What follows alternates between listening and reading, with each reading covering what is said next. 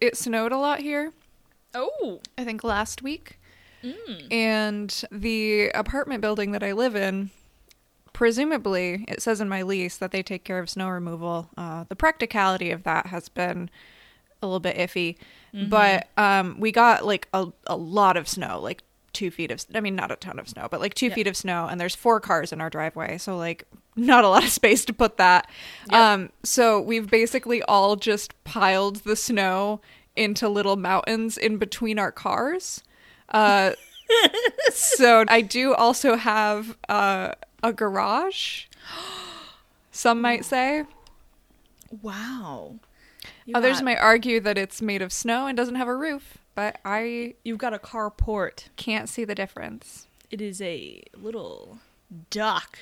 Exactly. The marina. The marina for your car. Amazing.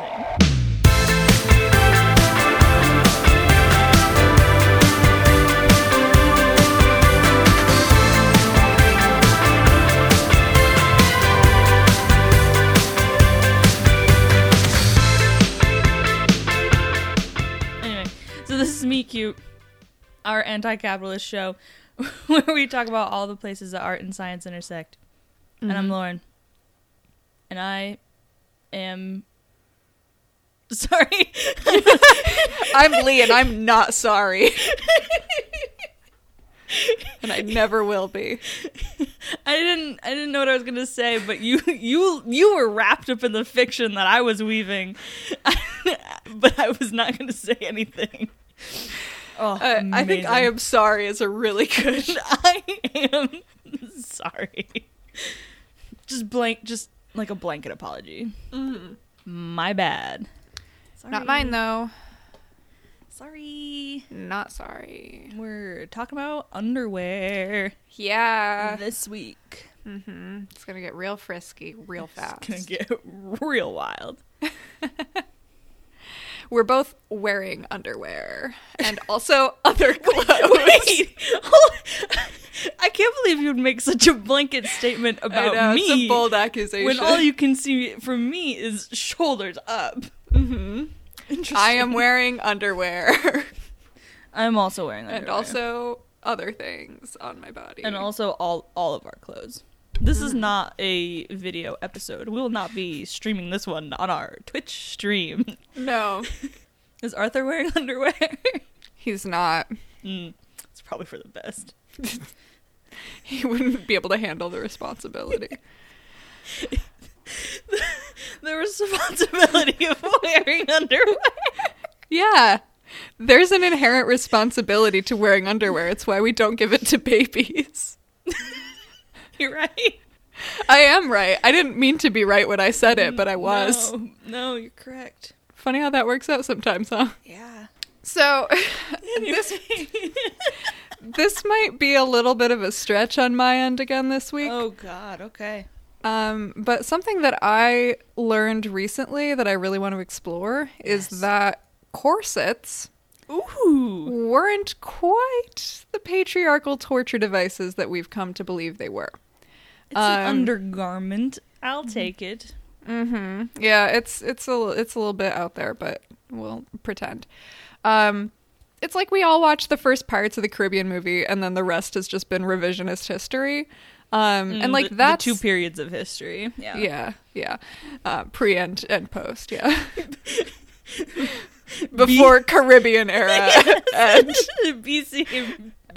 After Davy Jones's locker. And like that's the corset scene that I remember, but corsets are a recurring prop in period pieces used specifically in that same way to drive home the point that women are in some way oppressed. That they're being over-sexualized, that their desires are restricted, they're not in control of their own lives, they're literally getting the life squeezed out of them. It's a really strong visual, and it's a really good tool to use to talk about the way that women were treated during those periods and the way that women in different classes were treated during those periods. It's just not necessarily accurate. Because women and girls, and in some cases men and boys, wore corsets consistently for a solid 400 plus years of Western history. So let's talk about corsets. Let's do it. Let's do it. And just a quick disclaimer, I am going to be talking about fashion, and I am going to be talking about gendered fashion, so I am just going to go ahead and use the overarching term women to describe these garments and the people wearing them. That is because of just the nature of the beast and the way that it is described in the world of gendered fashion, and not necessarily because that is reflective of the actual human experience. All of that stuff. Yes. So corsets first start to show up in earnest in 16th century Europe. Similar garments have existed prior to this, dating all the way back to 1600 BCE. But the first corset that resembles something we would recognize today arrives on the scene in Italy and France in the 1500s. They're structured initially with whalebone. They have shoulder straps. They extend the length of the torso. Whalebone continues to be a pretty common material for the stays, which are the solid pieces that run through the corset, but steel also becomes popular for that use, and new features continue to get added periodically. What's happening to you? You said steel, and all I could think of was like the Twin Towers. Impervious to jet fuel. Oh my god. Corsets. Sorry.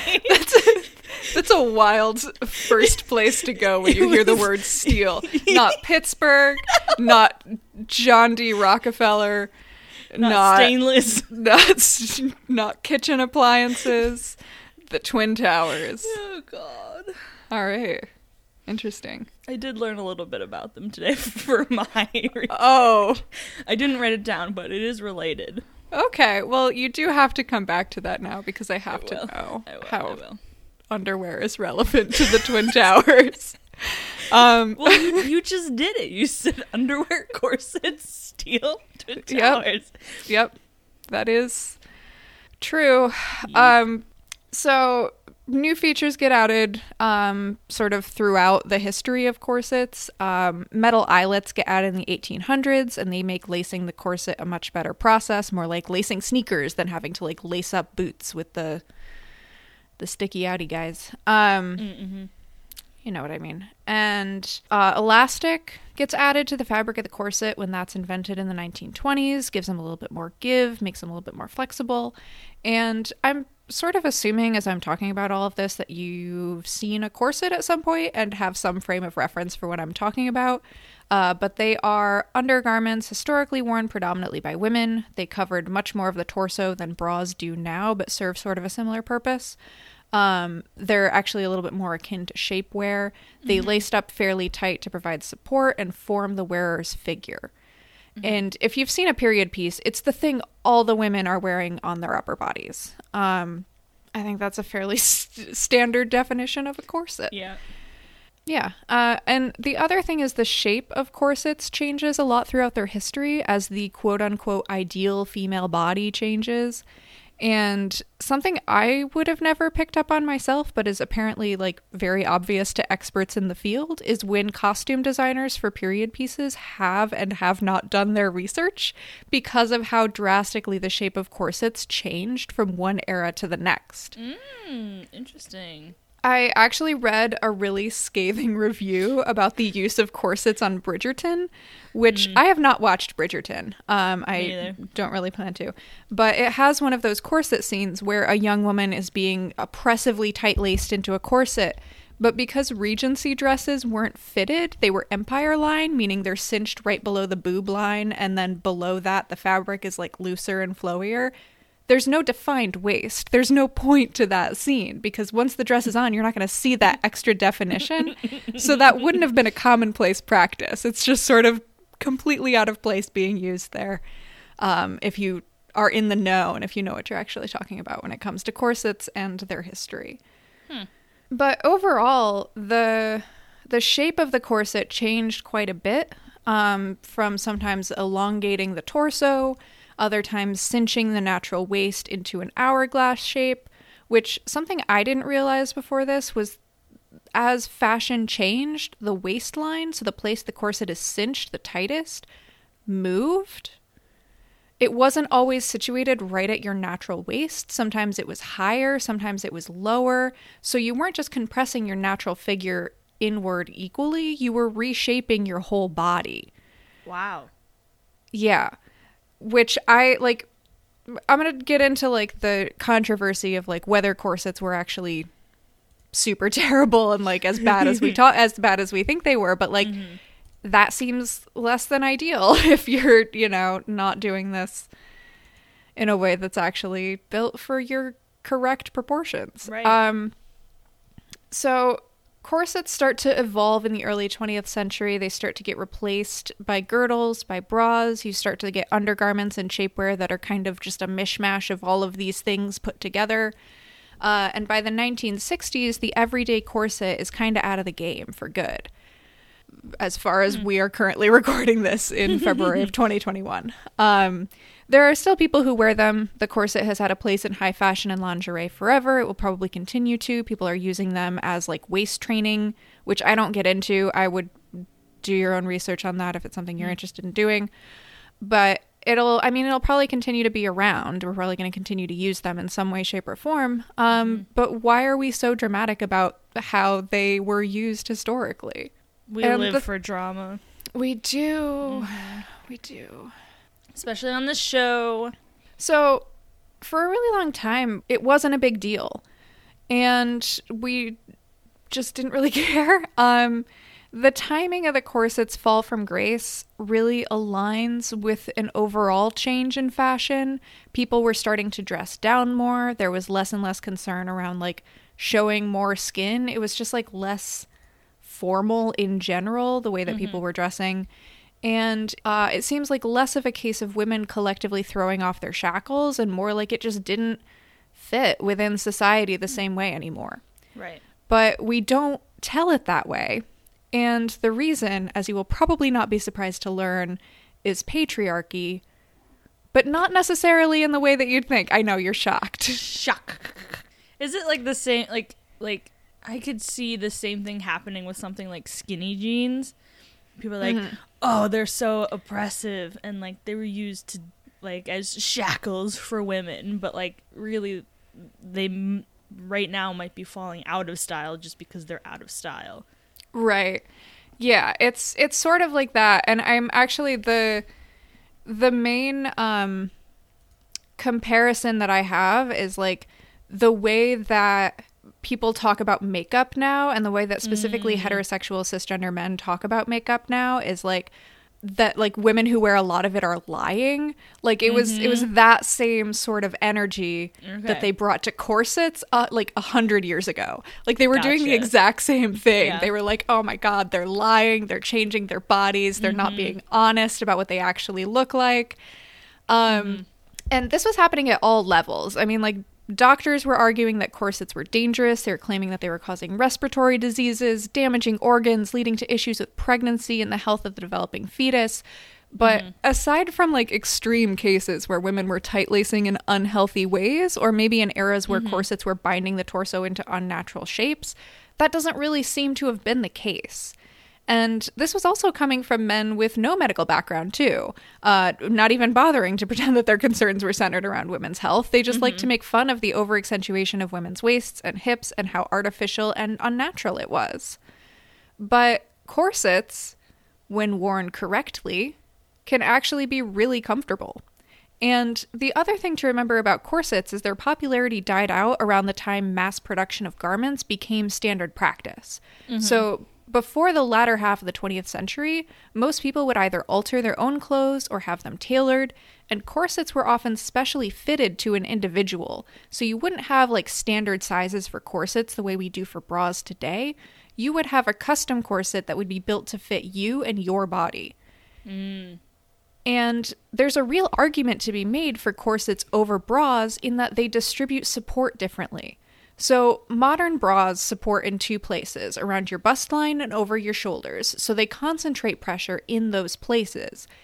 But corsets, on the other hand, function actually a lot more like chest binders. They distribute that pressure throughout your torso, and they keep your back straight, which relieves a lot of the issues that bras create, like pain in your back and your shoulders and so forth.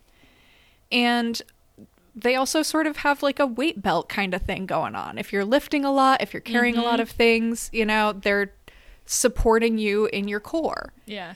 And a lot of the pro-corset and anti-corset arguments that I saw really hinged on this comparison to bras, with the detractors feeling that bras were more evolved, more freeing, because that's what we're used to. That's what we use now. And Allegedly. Allegedly. The narrative that we're used to is we've shed corsets as a relic of a stuffier, more oppressive bygone era.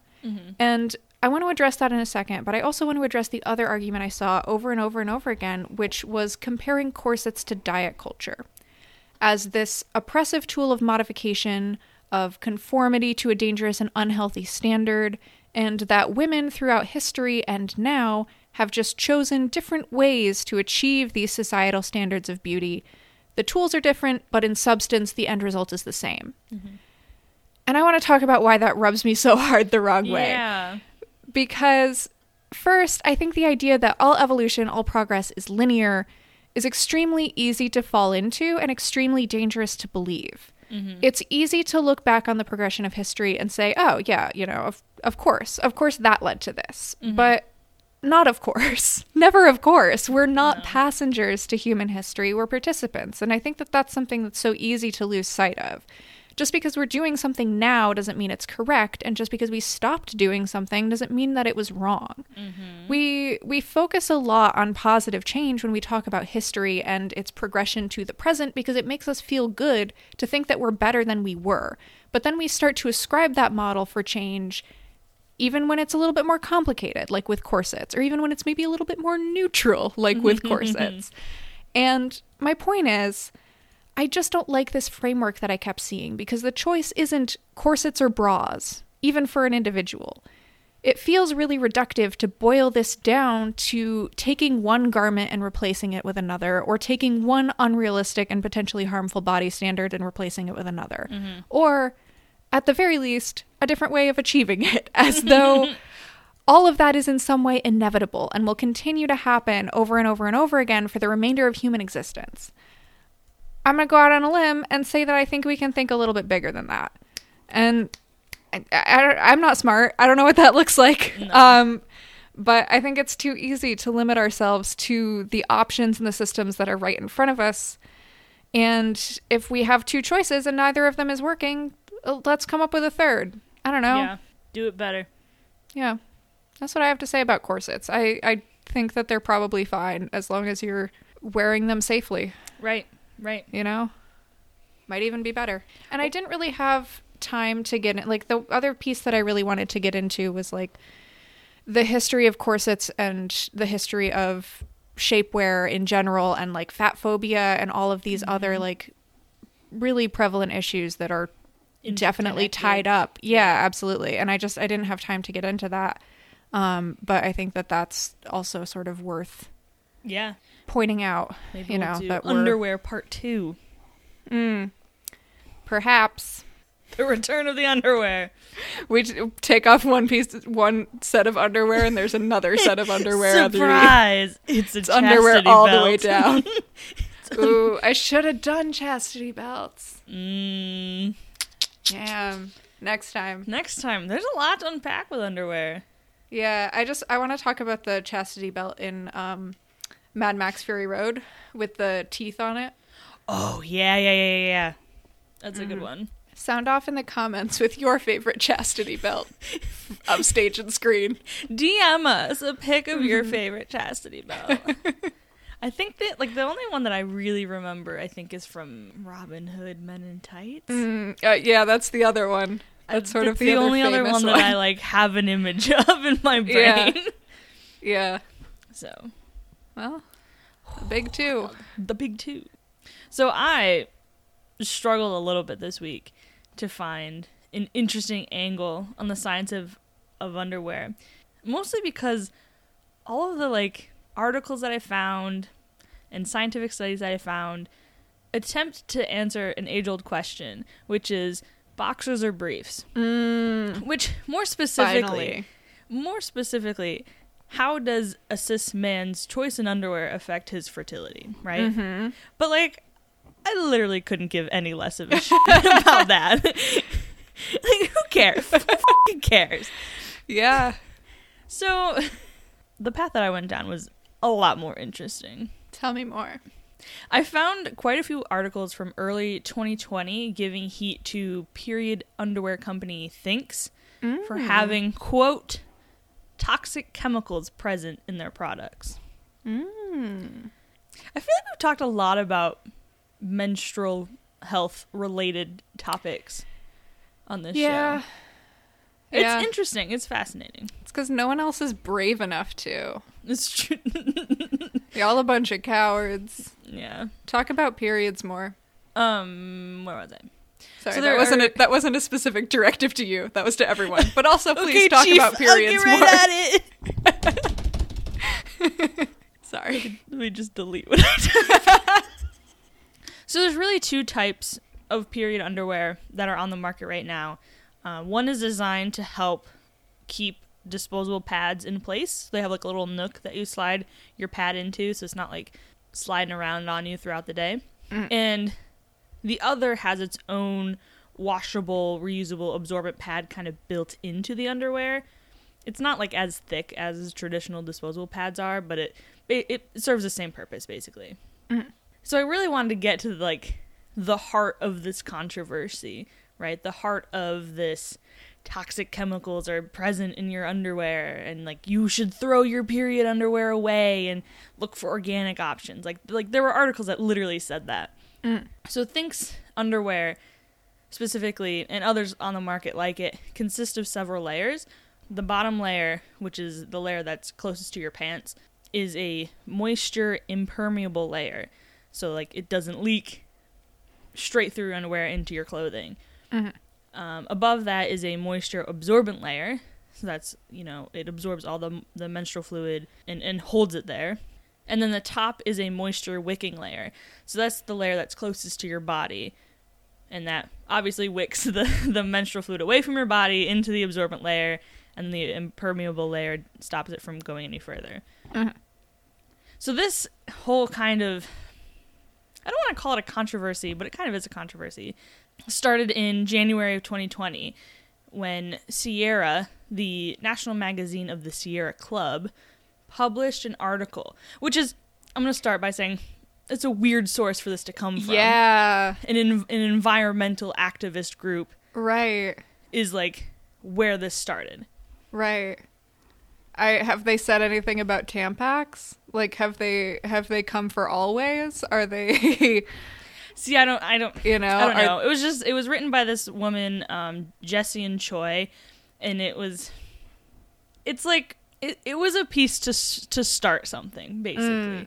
I'm gonna get a little bit more into that, but she claimed that Thinx underwear had chemical compounds known as PFAS, PFAS, in them, after she sent an unused pair that she had to a nuclear scientist at Notre Dame for examination. PFAS are per and poly fluoroalkyl substances. So basically organic molecules that have, and then I didn't finish the sentence in my notes. So they're basically organic compounds that have, instead of a bunch of hydrogens on the ends of the carbons, they have fluorine.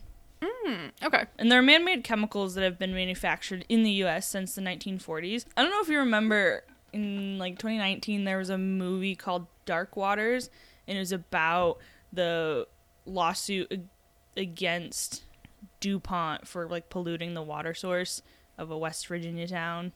No, I don't. I didn't see it, but it was definitely something that I want to watch. So that was a component of that lawsuit was the PFAS present in the water. They're considered to be persistent and don't break down, meaning that they can bioaccumulate and accumulate in your body over time if you eat them, if you ingest them or inhale them. Okay. They can be found in actually many common things. So food packaging with PFAS containing materials. And this is kind of a touchstone of Choi's argument in her article. Other commercial household products, drinking water if your house is located near an industry that handles them, workplaces that handle them, and living organisms can also contain them through bioaccumulation. So if you eat the fish out of the stream that you live on. Yeah. It's like the mercury in shrimp. Exactly, yeah. Yeah. So, Choi's article from the Sierra Club argues that if there's PFAS present in your Thinx underwear, they will be absorbed through your skin and accumulate in your body and have the known and studied health effects on your body. So, like, there's health effects associated with ingestion and inhalation of PFAS. Things like thyroid issues, pregnancy complications, that kind of stuff. So I did some digging, and the things that I could find from like a chemical exposure standpoint is that the main route of exposure for PFAS for people of all ages is actually through ingestion. That's because the highest concentrations of them exist in water sources contaminated by industries. So activities like brushing your teeth with contaminated water, eating off a dish that was washed with water that was contaminated, they'll all lead to ingestion and accumulation within your body. So if you're one of the poor communities that lives downstream from DuPont, then these chemicals are accumulating within your body. Right. The second route of exposure is through inhalation, which is rare for individuals that are not working directly with PFAS-related industries. So this is mostly like workplace exposure. If you're exposed to it at work, you're likely inhaling it. So these two routes of exposure are the ones that health impact studies are based on. So we know that the health complications that come along with the accumulation through inhalation and ingestion lead to thyroid issues, pregnancy complications, etc., cancer, that kind of stuff. Yeah. So I guess, just as a note for knowledge's sake, there are 4 main routes of chemical exposure within your body. Inhalation and ingestion, which we talked about, both of those. Another one is injection. So if you get a cut and it gets some chemical on it, that would be considered injection, like things that are directly into the bloodstream. And the 4th is absorption, so actual absorption through the skin. So the Agency for Toxic Substances and Disease Registry, which is a sub-agency of the CDC, says, quote, "Studies have shown that only a small amount of PFAS can get in your body through your skin. Therefore, showering and bathing in water containing PFAS should not increase exposure. Washing dishes in water containing PFAS should not increase exposure." Unless you then eat off of those dishes. Yes, presumably. unless you then, like, eat off of them right away, yeah. And that's, like, submerging your skin in water containing PFAS. Right. I mean, I guess for a shorter period of time, but, like, a much larger surface area. Right. And I would argue probably a much higher concentration. Right, yeah. There have been some studies in the last 3 years that have shown not insignificant absorption through the skin of rats, but, like, they exposed the rats to so much PFAS. Like, just, like, a serum of it just slathered onto them. Yeah. That, like, it's such a high exposure that, like, you're never going to come across that in your life. Yeah, you're never going to encounter that in the wild. Right. Unless something has gone horribly wrong. Exactly. So, where I kind of landed on this is that even if they are present, let's start with they are present in your Thinx underwear. I think that it's unlikely that it's going to absorb into your body, or you're going to have, like, any significant level of exposure to those chemicals into your body that it's going to cause health complications by wearing your Thinx underwear for a couple days at a time. Right. Thinx responded, actually, by commissioning outside experts to test their underwear, and those experts did not find any traces of PFAS in their products. Okay. And they also released that they're working to expand their list of quality testing for specific chemicals and developing a more robust, safe chemicals policy across their product lines. So just, like, knowing what's in their products, which, like, that's good. That's great. Yeah. Maybe start there. Yeah, maybe start there. And I think, like, that's another part of this whole puzzle, this whole problem, is that it's not a super well-regulated industry, right? Your menstrual products don't come with ingredient lists usually. And if they do, they're usually not complete because some things are proprietary. Right. So that's like another part of the problem. So having all of this knowledge, I went back and did some research on the author of the article, Jesse and Choi, and the researcher, Graham Peasley. And really all I have to say about them is that they seem to be making money in their respective fields under the guise of environmentalism and like consciousness for chemical exposure by playing into sensationalism, making kind of science adjacent claims, at least in the case of Jesse and Choi, the article author. I don't really doubt that this sitting professor at Notre Dame is doing bad research, because like he is pretty widely published.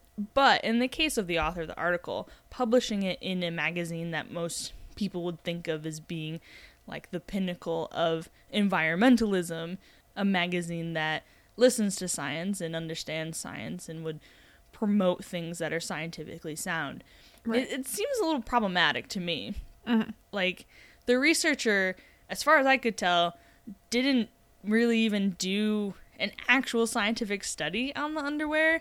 Like, it seemed like he just was like, yep, I have this machine or this process that I've used to trace these PFAS and other things. Let me just stick the underwear in here. Yep, oh, there is some in here. Here you go. Right. And was it unopened? Was it, one sample? Like, what? Exactly. Here's the other thing. This is just a sidebar. They said that, like, they found zinc and copper, these antimicrobial metals in the underwear. And they're like, that's bad because it's going to leach up into your body. It's going to disrupt the pH of your vagina? Like, what? Like that kind of bullshit, right? Okay. And it's like... No, it's not. It was like, it's going to leach up in there, which it already has, like, a healthy biome, and it's going to be antimicrobial to it. And, like, there was one quote that was like, I don't understand why it needs to be antimicrobial to begin with. And I was like, are you kidding me? Are you kidding me? Because it's fucking gross. Right, it's blood. Because it's human tissue. Right. It was once living tissue, and like funguses or bacteria are still very much alive. Probably not funguses, but bacteria is probably still very much alive in that material, and it's going to be warm, and it's going to be dark, and it's going to be full of nutrients, and things are going to grow in there if you don't have antimicrobial things in your underwear. Right, and that will then actually disrupt the biome in your vagina. Like, yes. Oh my gosh. That's a reach. So it's all very like woker than thou kind of energy. I don't know. She kept comparing it to this other brand of like organic ones that didn't have any of these issues, which I don't buy. And yeah, it just rubbed me very much the wrong way for this claim and this kind of controversy to just be like, you should throw away your period underwear because you're going to get cancer from it. Right. And what? Go back to Tampax? Right, exactly. Like, go back to these other products that also have adverse health risks, like there adverse health risks, like it's just exhausting. The researcher, I was doing a little bit of research on him too, and within the last like 6 months, he published some article about firefighters' jackets and like fire-resistant clothing and how they have PFAS on them, and like how his students were like going and testing them, and they had to wear gloves because they were worried about the absorption through their hands, blah, blah, blah. Totally, every article I read, like basically 100%, disregarded the fact that historically PFAS materials have been active fire suppressant materials. So they've like fire departments, and I think it's becoming more and more like banned in different states, but fire departments have in the past literally shot PFAS out of a hose at fires to stop them. So like of course, there's going to be these chemicals present on the jackets that these people are wearing. Right. The problem isn't the jackets. Like, literally, and that's the thing. The problem isn't the jacket. The problem is that they're getting cancer because they're breathing it in. Right. Right. Even if they're wearing, you know, oxygen tanks and whatever, like, you're going to be standing outside of a house fire, and these chemicals are still going to be floating through the air. Like, you're going to be inhaling them. Yeah. They're not going to be getting cancer from their jackets. Man, good thing that's the only time we've ever used a harmful chemical as a flame retardant. It's true. It's true. Meet cute certified, only time that's ever happened. So speaking of 9/11. As we always are. So when 9/11 happened, have we done an episode on asbestos? No, we've talked about asbestos a lot, though. That's true. Did we talk about 9/11 and asbestos? No, I don't think so. Okay, so basically the same thing happened with asbestos and also PFAS, is when literally these giant towers just fell to the ground and disintegrated. All of these chemicals were released into the air from them. So, like, asbestos from the insulation, PFAS from, like, stain-resistant coatings, and just present throughout the building in various forms. And also, like, there were some long-term chemical fires that happened that was not good for the environment. So first responders were pretty heavily exposed to them at the time. Yeah. I don't know. That's why, like, we focus so much on the, like, individual day that I feel like we don't think a lot about, like, the adverse environmental impact, the adverse, you know, the ongoing impact on people who are exposed to the debris and all of that stuff. Yeah. But that's wild. I also feel like, and this is not really 9/11 related, but I feel like we use our energies in the wrong directions. Like, if I'm a writer writing for the Sierra Club and I want to talk about PFAS, like, why would I waste my time on period underwear when I could be talking about the adverse effects that are felt by people that are working in and around it all day, every day, or the ongoing adverse effects from 9/11 based on them, like water pollution, yeah, DuPont spilling it into rivers, like, that's where the energy should be directed.